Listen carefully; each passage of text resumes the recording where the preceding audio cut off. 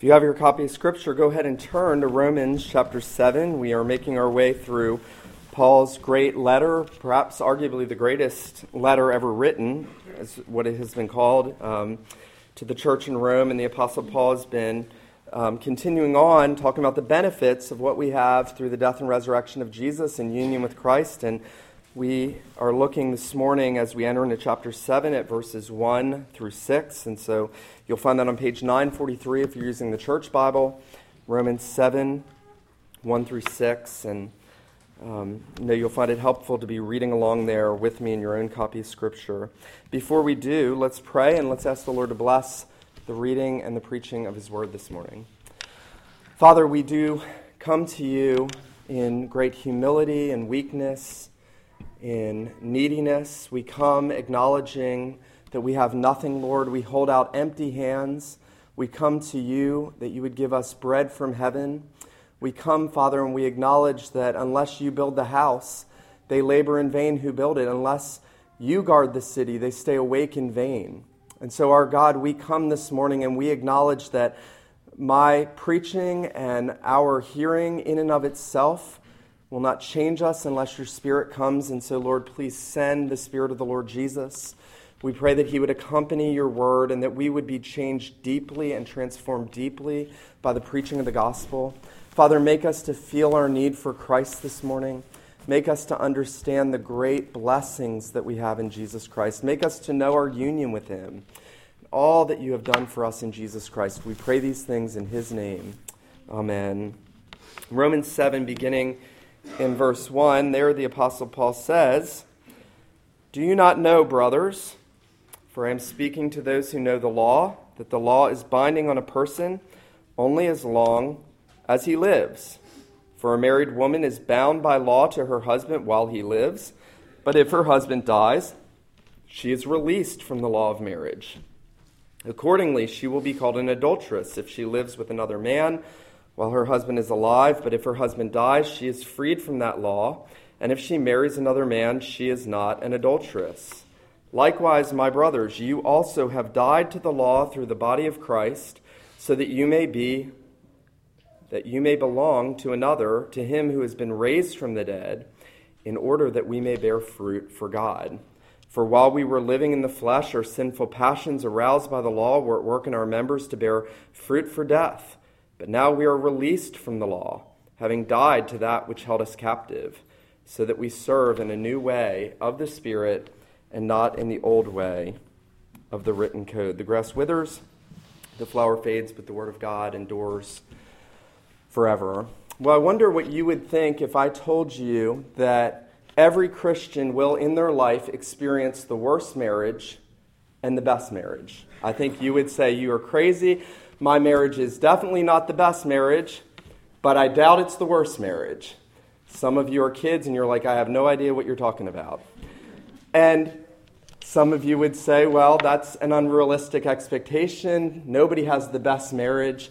And actually, I know unbelievers that have good marriages, and I know believers that have bad marriages, and nothing looks the way we think it's supposed to look." And yet it's interesting because the Apostle Paul finds in the illustration of marriage, he finds this beautiful illustration of the Christian's experience. The Christian is in the worst marriage ever before he's in Christ or she's in Christ. He is bound to the law. He is under the law as a rule of condemnation because he's a sinful. It's the worst marriage, and it's entirely his or her fault. It's not the law's fault that it's a bad marriage. It's entirely the fault of sinners who are bound to the law. They are under the law as a covenant of works by nature, a broken covenant in Adam. They're in union with Adam. Paul has told us that in chapter 5. They are married to the law. There is no breaking from that. And yet, what happens in the gospel is that they are freed from that, and they are united to another, even to Him who died for them and rose again, so that Jesus becomes the head of His church, the heavenly bridegroom of His people, and He has, by His own death and resurrection, instituted the greatest marriage, a marriage that one day will be shown to be the best marriage of any marriage in consummate glory. And yet the Apostle Paul finds in that illustration, he finds a perfect way to explain the relationship of a believer to the law before he's a Christian and the believer to the law after he's a Christian. Now, if you took a pen and you went through Romans chapter 7 and you underlined the word law, you would see how prominent the idea of law is. Now, law has been very prominent. The law of God has been very prominent all through the book of Romans. In the first 5 chapters, we saw that the believer cannot be justified by the law, that it's an impossibility, that the believer is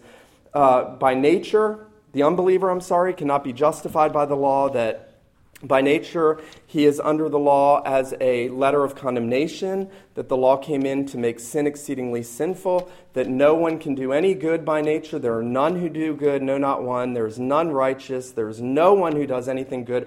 All have turned aside. All have become corrupt. From their mouth to their throat to every part of man is completely and totally and pervasively depraved, fallen in Adam, and so Jesus Christ, the second Adam, comes to give you a righteous standing. And we've seen that. And then we've seen that we have not only been justified by faith apart from the law, but that we have been freed from sin's power in chapter 6. Paul has gone on to talk about what we've been freed from. We've been freed from this bondage of trying to justify ourselves by what we do. We've been freed from the power of sin in the death of Jesus. The power of sin has been broken. We have been made free to pursue righteousness. We have been set free to righteousness. That's what we've seen all through chapter 6. And now Paul is picking back up on something that he introduced in chapter 6, verse 14. Notice there, he says, sin will not have dominion over you since you are not under law, but under grace. Since you are not under law, but under grace. Now, Paul doesn't explain what he means by that there. That's an interesting thing. He throws that out. You're not under law. You're under grace. What do you mean, Paul? I'm not going to tell you. Paul goes on to talk about being set free from slavery to sin, being made slaves of righteousness through the rest of the chapter. And now Paul picks back up on what he introduced in verse 14 of chapter 6, here in chapter 7. And notice what he says. He says, do you not know, brothers, I am speaking to those who know the law. And now notice what he says. He says in verse 4, likewise, my brothers, you have died to the law through the body of Christ, so that you may belong to another, to him who has been raised from the dead, in order that we may bear fruit to God. Now, in order for us to understand what Paul means in chapter 6, verse 14, and what he says here at the beginning of chapter 7, we're going to see two things. First, we're going to see the spiritual marriage illustrated, and then we're going to see the spiritual marriage applied. Well, Paul is speaking to people who know the Scriptures. He's not only speaking to Jews, he's speaking to Jews and Gentiles. And notice the way that he brings this subject up there in verse 1. Do you not know, brothers? You should know this. If you know the law, if you know the Pentateuch, Genesis to Deuteronomy, you should understand the nature of marriage illustrated. And what Paul goes on to say is that I'm speaking to those who know the law. The law is binding on a person only as long as he lives, for a married woman is bound by law to her husband while he lives, but if her husband dies, she is released from the law of marriage. Now, I think in our day, it would help us, especially in a day when marriages are just throwaway things in our society, to really come back to the Scriptures and to understand that God's intention was that a man and a woman be married forever.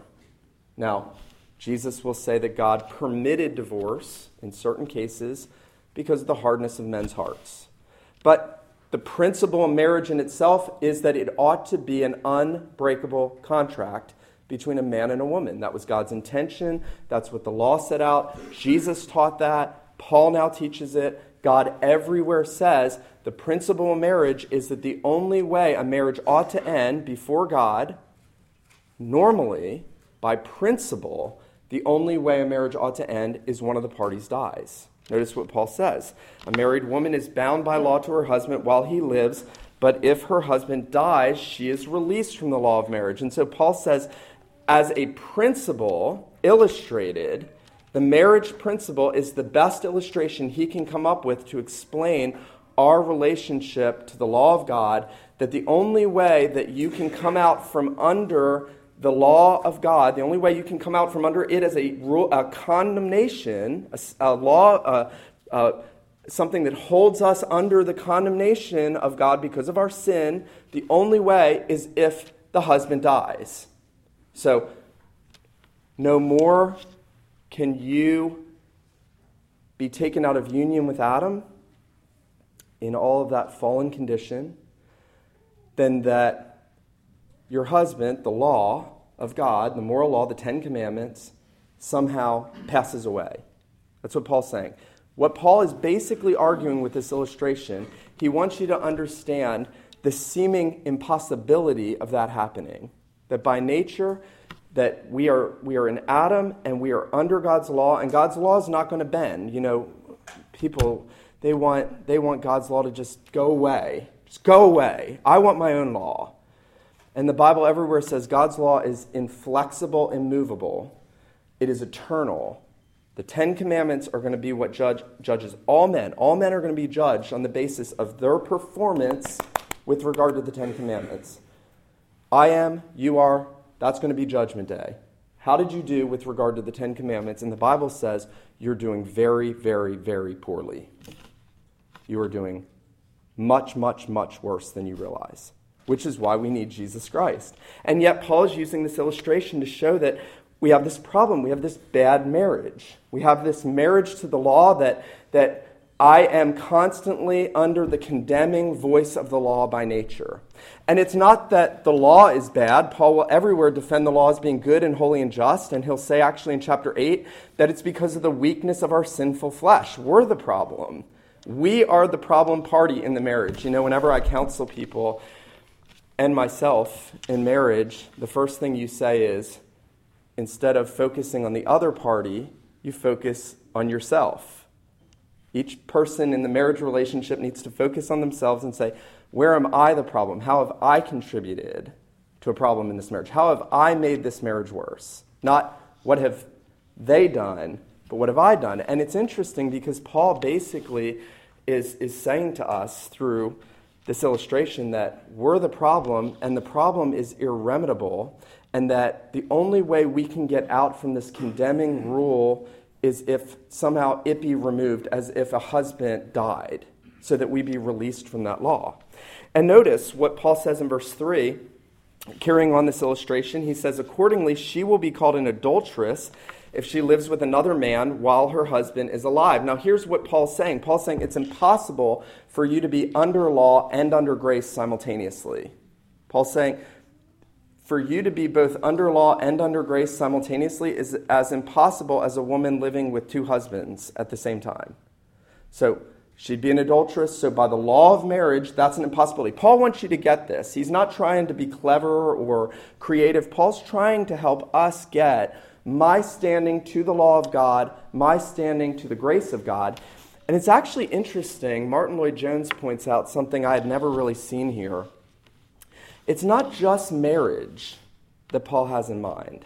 It's not just the mutual contracting of husband and wife and the bonding together legally of a husband and a wife that Paul has in mind for this illustration. There's also a sense in which the wife is seen as subject to the husband here. I know, I joke, I say that's the S word. I get that. She's submissive to her husband. She's subject. The Bible everywhere says the husband is head of the wife as Christ is head of the church. Now, husbands are to love their wives, respect them, be tender to them, be gentle with them. That's the kind of leadership God intends. But God has ordained that men be the head of the household, and that the wife is in that sense subject to and under her husband.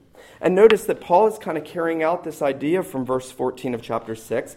You are no longer under law, but you are under grace. You see how Paul's developing this. He's saying, as in marriage, the wife is subject to her husband, so in the spiritual world, we are either subject to the law or we are subject to grace. Those are the two spiritual husbands, the law and grace, or Jesus Christ.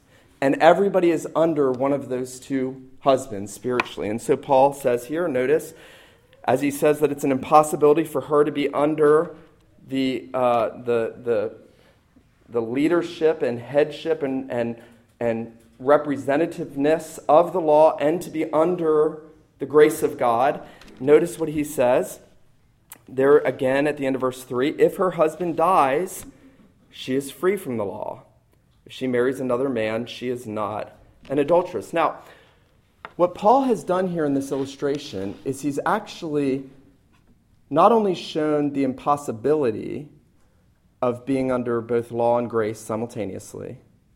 Law is a rule of condemnation. Grace is a rule of life and blessing and everlasting reward and joy and peace and everything good in the presence of Jesus. He's not only setting out the impossibility of those two things, of being under both at the same time, he's actually helping us along to see how we come to be delivered from one and be married to the other.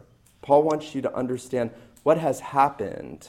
What has happened to you if you're a Christian?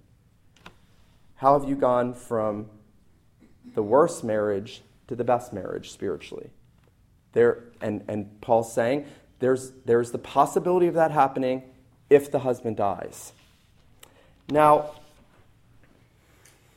that's the illustration, and it's complicated. I know it's not easy. Things in the scriptures are not always easy. It's a complicated illustration. We have to work. We have to think about these things carefully. But Paul, I think, finds in the marriage illustration, and it is interesting, isn't it, that he's gone from using the slave illustration in chapter 6 to the marriage illustration here in chapter 7. I think Paul actually sees this as a greater illustration to illustrate what has happened. The slave illustration, been set free from one master, delivered to the gracious Lord Jesus Christ. You're a slave of righteousness, not a slave of sin. Now he says, you were married to the law, but if there's some way that the law, your condemning husband can die, you can be set free from that. And so there's Paul's carrying this illustration out, and he's essentially saying, if that could happen, you could marry another person. Notice now, though, secondly, and here's the real push of this passage, that in the application of the spiritual marriage set out here, notice what he says in verse 4. Likewise, my brothers, you also have died to the law through the body of Christ, so that you may belong to another, to him who has been raised from the dead, in order that we may bear fruit to God. Now, Paul is going to argue, as you know, that if you're in Jesus Christ, you are no longer under the condemnation of the law, that you have been delivered, that you are now under the gracious Lord Jesus, that you are united to him, you're no longer united to Adam, that you are one flesh with him, that he is the bridegroom. He oftentimes calls himself the bridegroom. That's one of Jesus' self-designations. He says he calls himself the bridegroom. John the Baptist knows that he's the bridegroom. In that sense, Jesus understands that marriage was created and that he ordained marriage at the beginning to be a picture of him as the heavenly bridegroom. John the Baptist will point him, and John will say he was merely the friend of the bridegroom. He who has the bride is the bridegroom. The Apostle Paul loves this. He loves this illustration. He loves the applications of it. He'll actually say, husbands, love your wives as Christ loved the church and gave himself for her. That it's the richest picture. Jonathan Edwards believed that this was so great an illustration biblically that he actually said God created the world and ordained all things that would happen, including the fall and redemption, so that his son might have a bride. So that why did God ordain? That's the big question. Why ordain all this evil and all the fall? Because he wanted a bride for his son. His son would come from heaven to earth to redeem a bride. He would come to lay down his life for his bride, for his church. He would give himself for her. There's a striking parallel, I think, between Eve being taken from the side of Adam and the church, in a sense, coming from the pierced side of the Lord Jesus. He is the second Adam. He's the heavenly bridegroom. And Paul is now pushing to help us understand what it means for us as believers not to be under the condemnation of the law, but to be united to this glorious bridegroom, Jesus Christ. And notice what he says. He says, my brothers, you also have died to the law through the body of Christ. Now, if we went back to the illustration, and we followed it out, Paul said, you're married to the law, and that means you're under its condemnation by nature, and the only way you can be married to another is if your husband dies. So that's the possibility, right? That's the loophole. I get out of this marriage, if the husband dies. The wife gets out. She can't kill him. He's got to die on his own. And then she's out of the marriage. That's the big. We're looking for the loophole. That's the loophole. That's the biblical loophole. Paul says, the law teaches this. Hooray, maybe there's a chance that I can get out from under the law. Here's the problem. The law can't die. The law is eternal.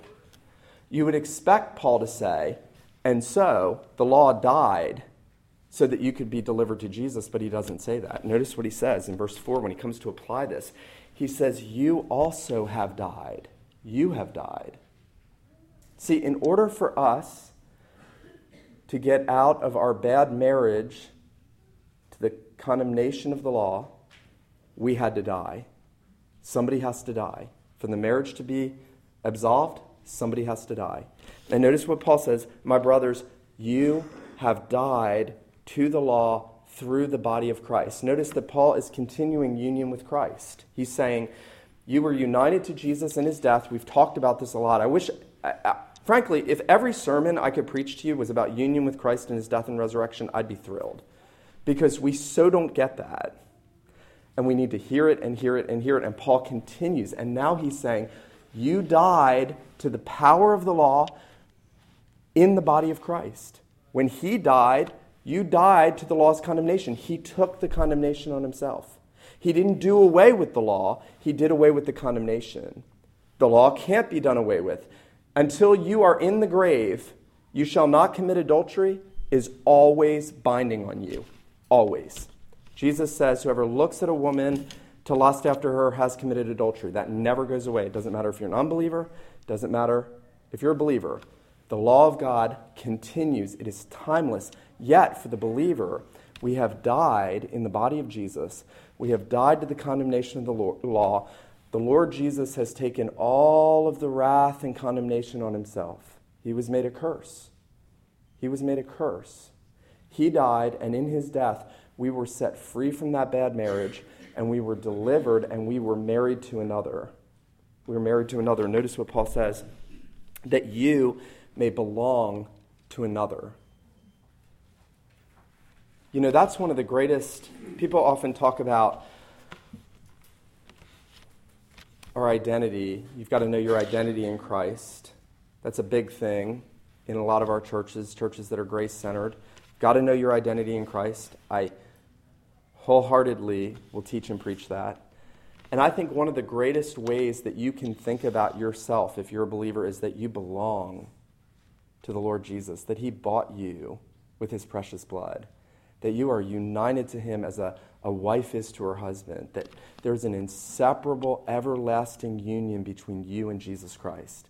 And that never changes. Once you've been delivered from the condemnation of the law and you've been united to Jesus, you belong to him forever. That union will never, ever, ever pass away. Let me say this. Jesus Christ would have to die again and remain dead for you not to be united to him forever if you're a believer. So Paul says that you may belong to another. You have died to the law, to the condemnation of the law, through the body of Christ, to him who has been raised from the dead, in order that we may bear fruit to God. Let me put it this way. Before you're in Christ, you have the worst marriage ever, and you bring forth only bad fruit. That's all you bring forth. Notice what actually Paul will say here is very, very important, verse 5.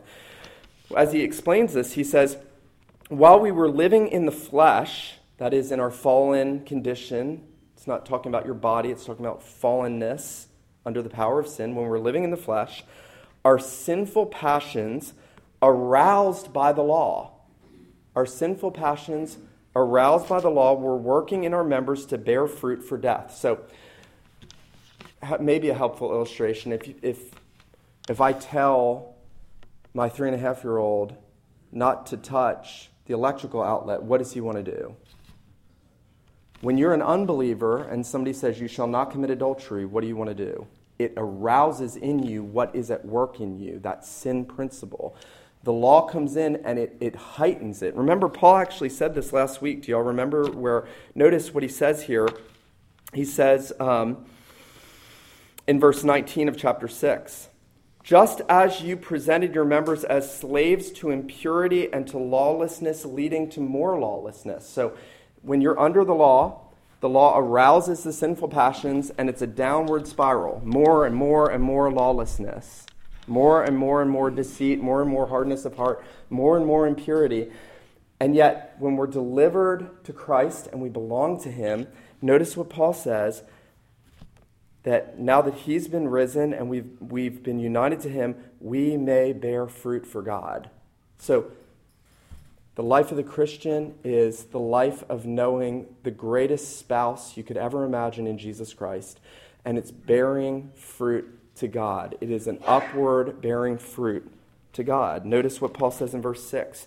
Now we are released from the law, having died to that which held us captive, so that we serve in the new way of the Spirit and not in the old way of the written code.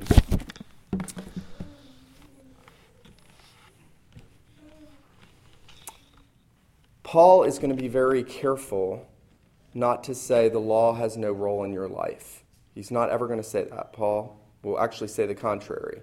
The Ten Commandments continue to be a guide to believers. They continue to show us what God wants, what pleases our Father, how we ought to walk. What is obedience? I mean, when we even talk about obedience or good works or holiness, we have to define that. That's defined by the Ten Commandments. That is the boundary markers of sanctification.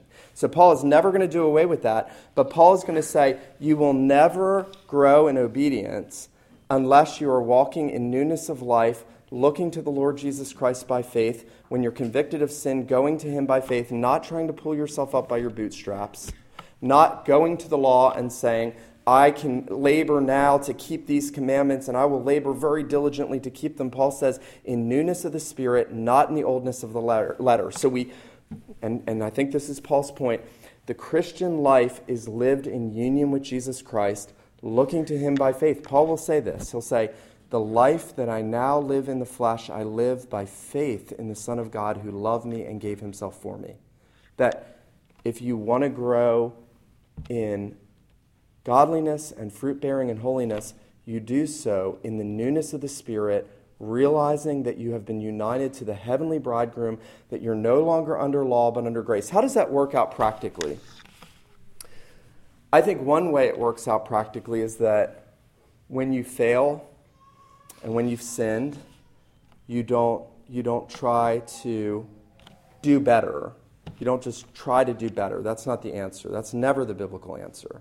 Biblical answer is never, I'm going to try to just be a good person and do better. I didn't do good here, I'm going to do better next time. Never, ever, ever does the Bible say, if you didn't do good here, do better next time.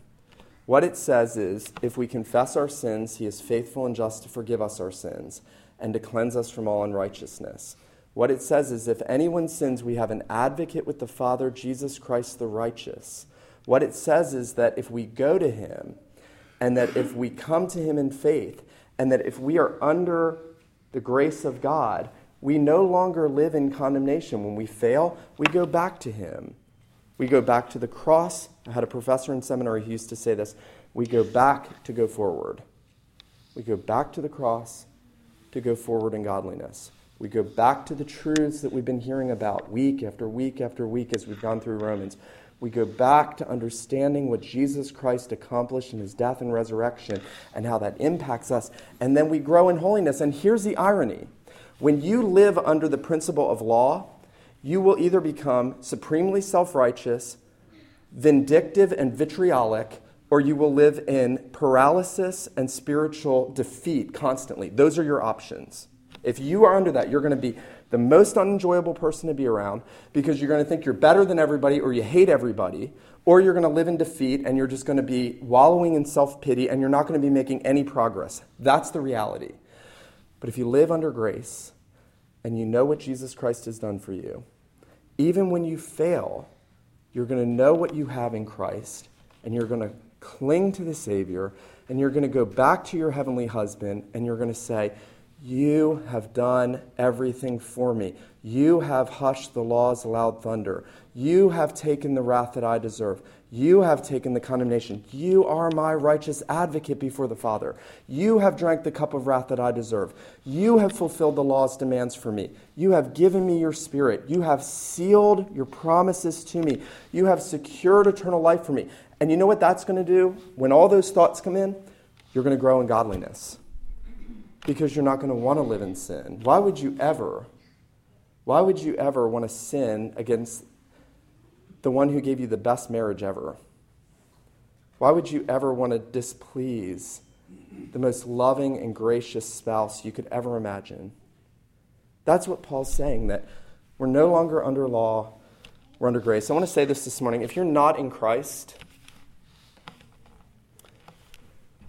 if you are not trusting him, if you don't commune with him, if you have never come to him, you are in a horrible marriage.